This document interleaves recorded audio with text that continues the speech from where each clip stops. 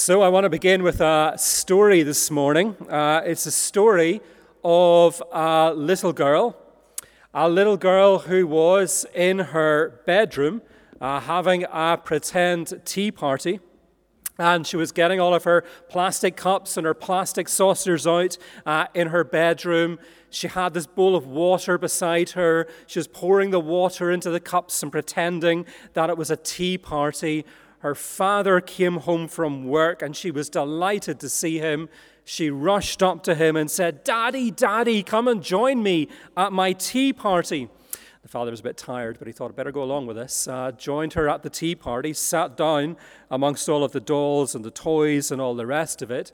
She pretended to be the waitress serving him tea in a little plastic cup, and he dutifully drank it, saying, "This is absolutely delicious.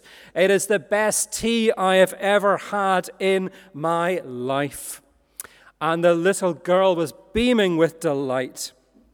And then suddenly the father thought to himself, hang on, where did she get the water from? She's not tall enough to reach the tap in the kitchen. And he put down his cup and thought, I better not drink any more. And he said to her, where exactly did you get the water for the tea? And she stared back innocently to him, a big smile on her face. And she said, "Daddy, I'll show you where I got the water for the tea." She took him to the bathroom, warning rising, and she shouted, "I got it from the water bowl, of course," as she pointed at the toilet.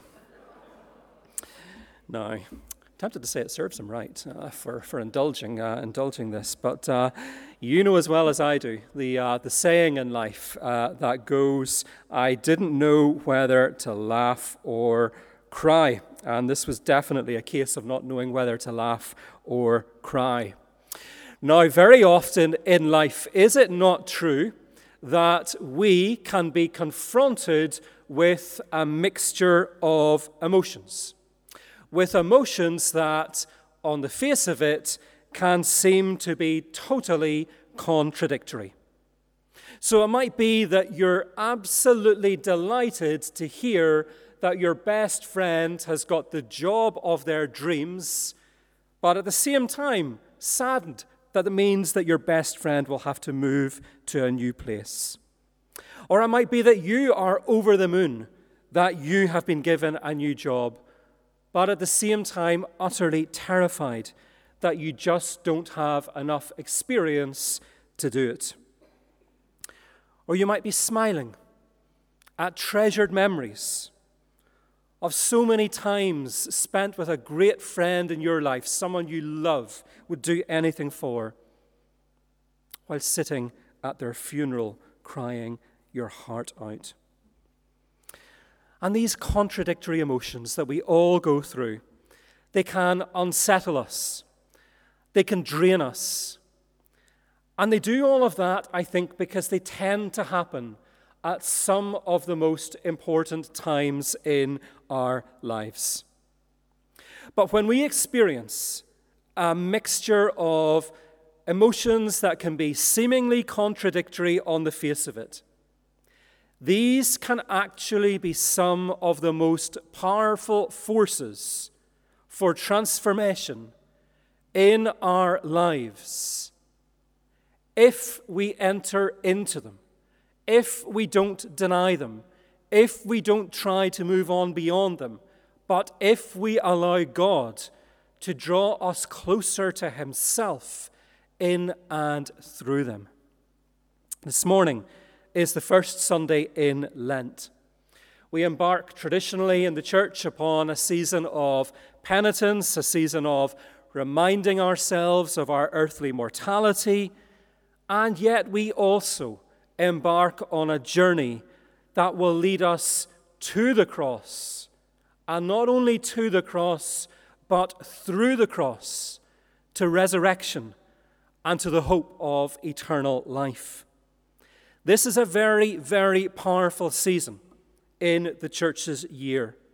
It's a season in which God invites us into those deep, deep places of who we are, and He invites us to understand the reality of who we really are if we follow him. And so I think there's something very fitting about the fact that this story that we heard from Ezra this morning, in this story we have the temple at last being rebuilt, and yet we're told at the end of the story that there is both joy and weeping. And that seems like a very odd mix, doesn't it? I mean, if you sort of picture yourself that you were a bystander there on that day, this big momentous event was going on, a moment of renewal in so many ways, and yet you hear shouts for joy, praise in the background, but you also hear weeping, sadness. It seems so odd. I think the context for it can help us to understand this mix of emotions a little bit better. What we know from our reading in this series in Immerse is that God had blessed the people of Israel enormously. King David had taken the city of Jerusalem as his capital. His son Solomon had built a magnificent temple in Jerusalem. The people went there to meet with God. And yet, as we have heard, particularly over the last 2 weeks, the history of the people of Israel is also a history of turning away from God. It is also a history of starting to worship all sorts of idols. And even though God warns them many, many times to turn back to him, they do not listen. And so he sends in the Babylonian army. They destroy Jerusalem. They destroy the temple. The people are taken into exile in Babylon. 50 years later, the Babylonian Empire is conquered by the Persians, and their king Cyrus finally allows the conquered people of Israel to go back to Jerusalem. What is the first thing they do when they go back to Jerusalem? It is to set about rebuilding the temple. Why? Because they long to offer sacrifices to God. And they long to offer sacrifices to God after this experience that they have been through, because they had understood that it was their sin, that it was their broken relationship with God that had led them into exile in the first place. And now that they are released from exile, their first priority as penitent people is to rebuild that relationship with God by reinstating the temple. You can imagine how they felt to have got to this point. They'd been in exile for all those years. You can imagine the challenge, the pain, the suffering, the wandering of God had forgotten about them. The wandering of God would keep his promises. And now this day had finally arrived. Deep, deep thankfulness that God had not forgotten them, that God had been faithful to them, that they had this opportunity to lay the foundations for a new temple, symbolizing a fresh start. And so they organize this fantastic worship event with lots of music, loud singing from the Psalms, that wonderful, wonderful verse. He is good. His love towards Israel endures forever. This is utter joy that they are feeling that day. Joy not just that their exile is over, but joy that deep down they had got to understand that God had used their experience to deepen their trust in him. And he had used their experience to show them that he is always writing a bigger picture in the story, a bigger story in the lives of his people than any of us can ever see. He and he alone knows the beginning from the end. We do not understand the fullness of what God is doing in our lives. But we need to develop trust. And it is trust that God develops through the circumstances that we all go through. I think it's a reminder to us today as well that if and when we go through something that feels like an exile, it's in those very seasons of our lives that we should not turn from God, But it's in those very seasons of our lives that we need to renew our trust in God. And we need to renew our trust in God because it's in those very seasons of our lives, those seasons of challenge, that God is very often writing the next chapter of our lives. So yes, there is great joy. And yet, in the midst of all of this music and the shouting is the sound of weeping from some of the older members of the community. Now, it's been suggested that some of the weeping may have been because that they felt that this new temple would be a pale imitation of the former one. There may be some truth in that, of course. The dimensions were not that much smaller. So I think there's something else going on here. Because in this moment, as they saw the foundations of the new temple, they must surely have been overcome by the enormity of what they had been through and the fact that it was their generation's sin that had led them to lose the first temple. What they are going through is what today we call a form of lament. Lament is like an expression of sorrow. It's like an expression of pain or grief or mourning over a particular experience, either in our lives, the lives of those that we love, or in this community or world that causes us deep pain. And we don't talk about lament very often. And yet the reality is that we all live in a broken world. We all live in a world where the reality is that there is sickness, there is sadness, there is sin.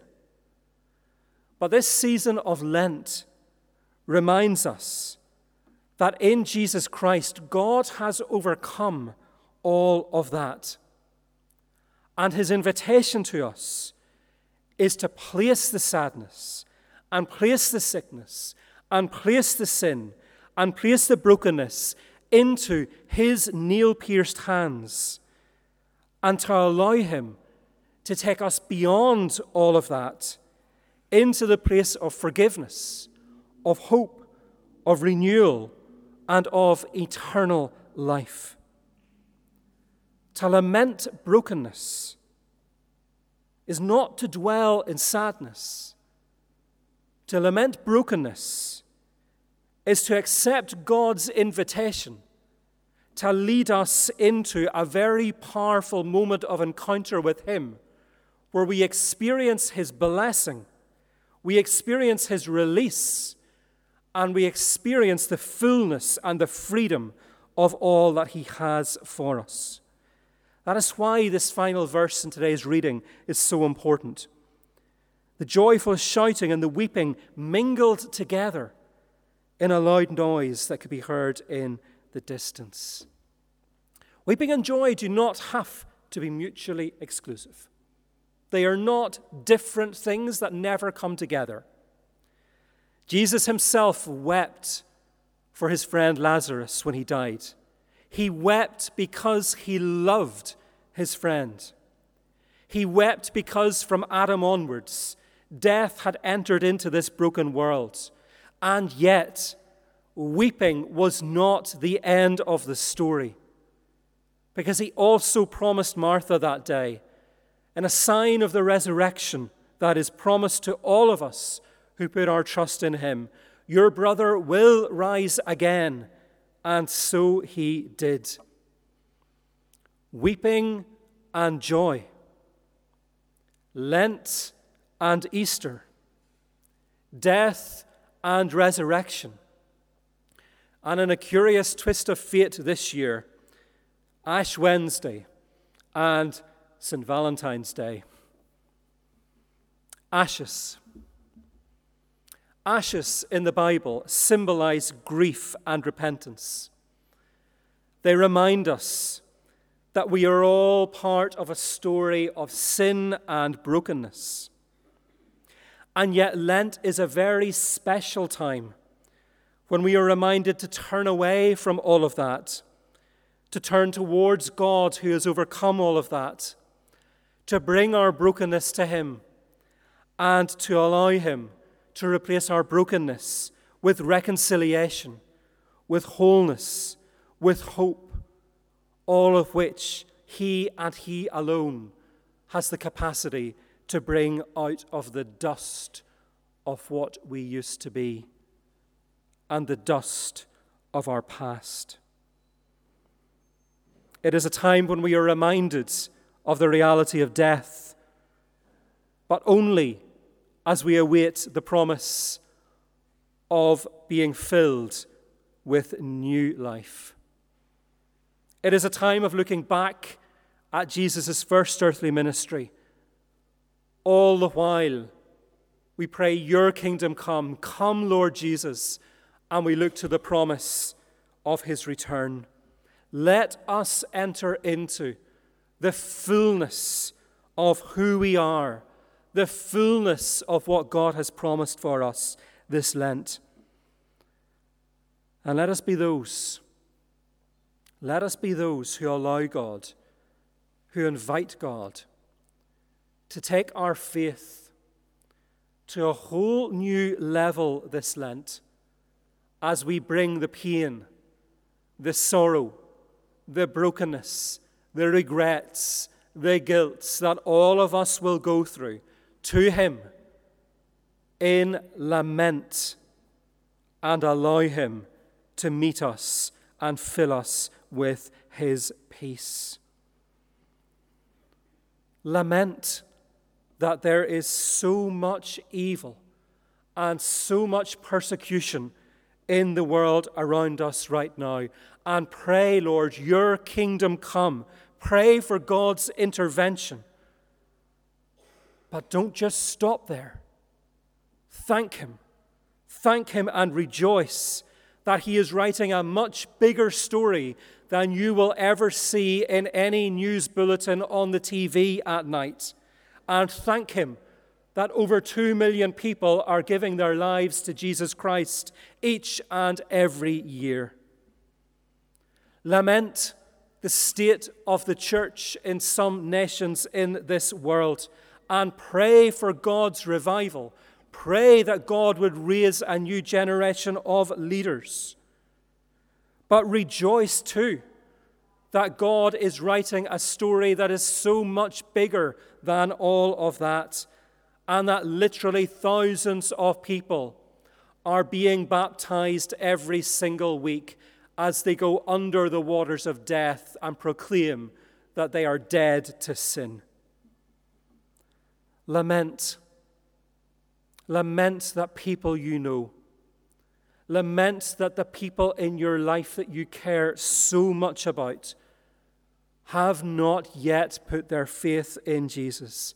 And pray for their salvation. And keep praying for their salvation. Be persistent in prayers for their salvation. But don't just stop there. Trust. Give thanks that God is at work, doing more than all we could ever ask or imagine. And rejoice that he is freeing people from addiction, from slavery, from illness and disease, and restoring relationships every single day of the week. Lament if you're going through illness. Lament if you're going through bereavement. Lament if you feel a sense of heavy isolation. But as you lament, rejoice that God has promised us that these things, all of these things, are temporary. We are people of the new covenant. We are not building a temple today because we don't need a temple. Jesus Christ is everything the temple stood for. And through faith in him, we become adopted into God's spiritual family as his sons and daughters. And the result is that we too become part of that great story that God is writing. We become part of his plans for the whole of history. We do not need to lay the foundations of a physical temple because we are part of a massive spiritual temple that God began building at the cross and continues to build today.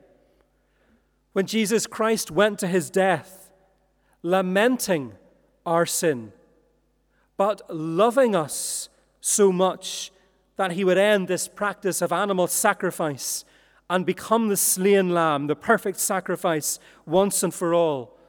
The Gospels tell us that at that very moment, the curtain in the temple was torn in two from top to bottom.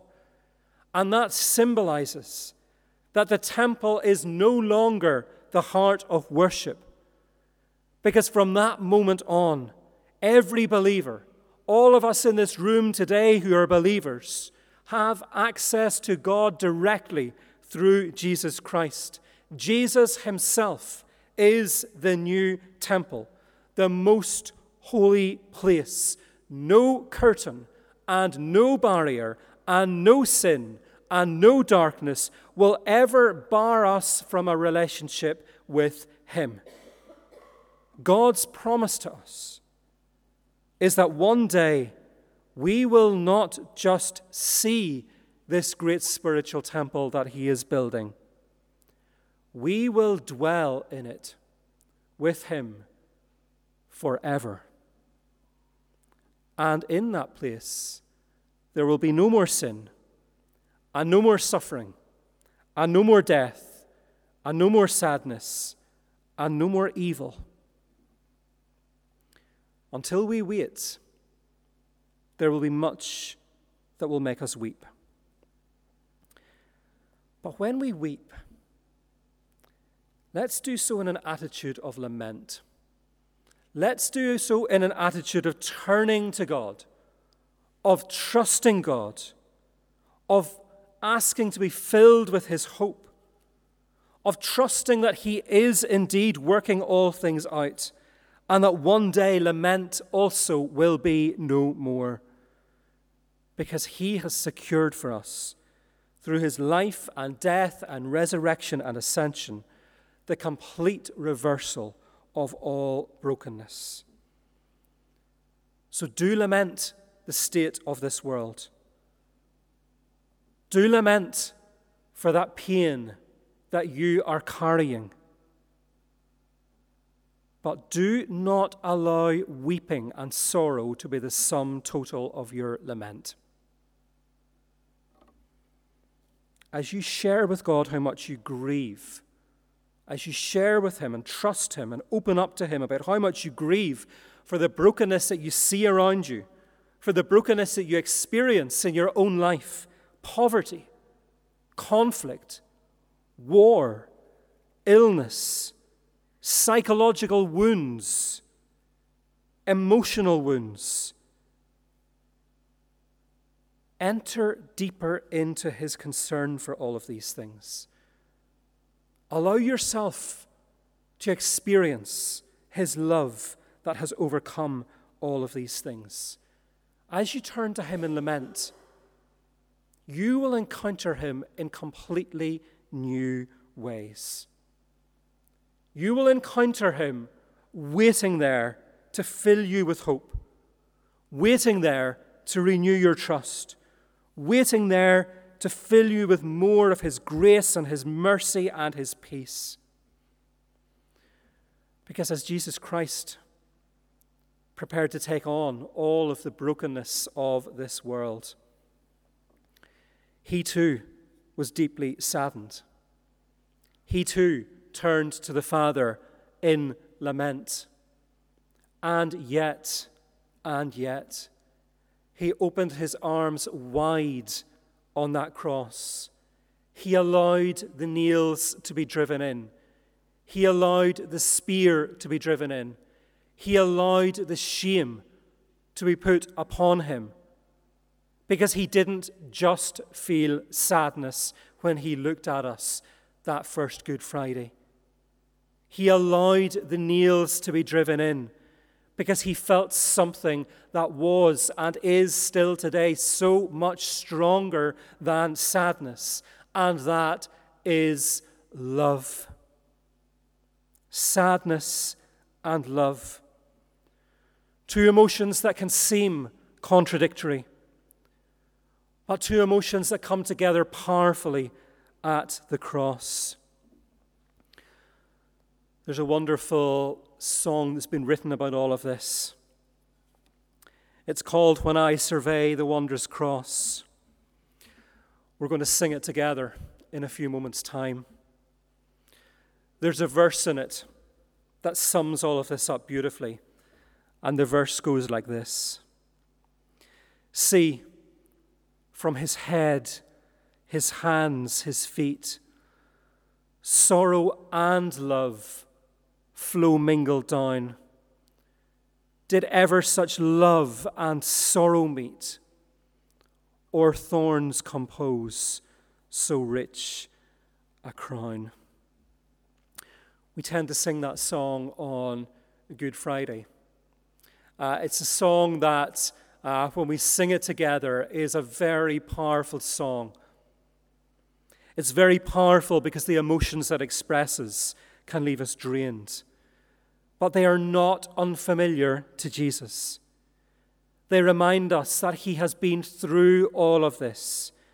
And he has been through all of this so that we would never have to dwell in the place only of sorrow. What are you holding on to in your life that is causing you only pain? What are you holding on to in your life that every time you think about it, it causes you only sorrow?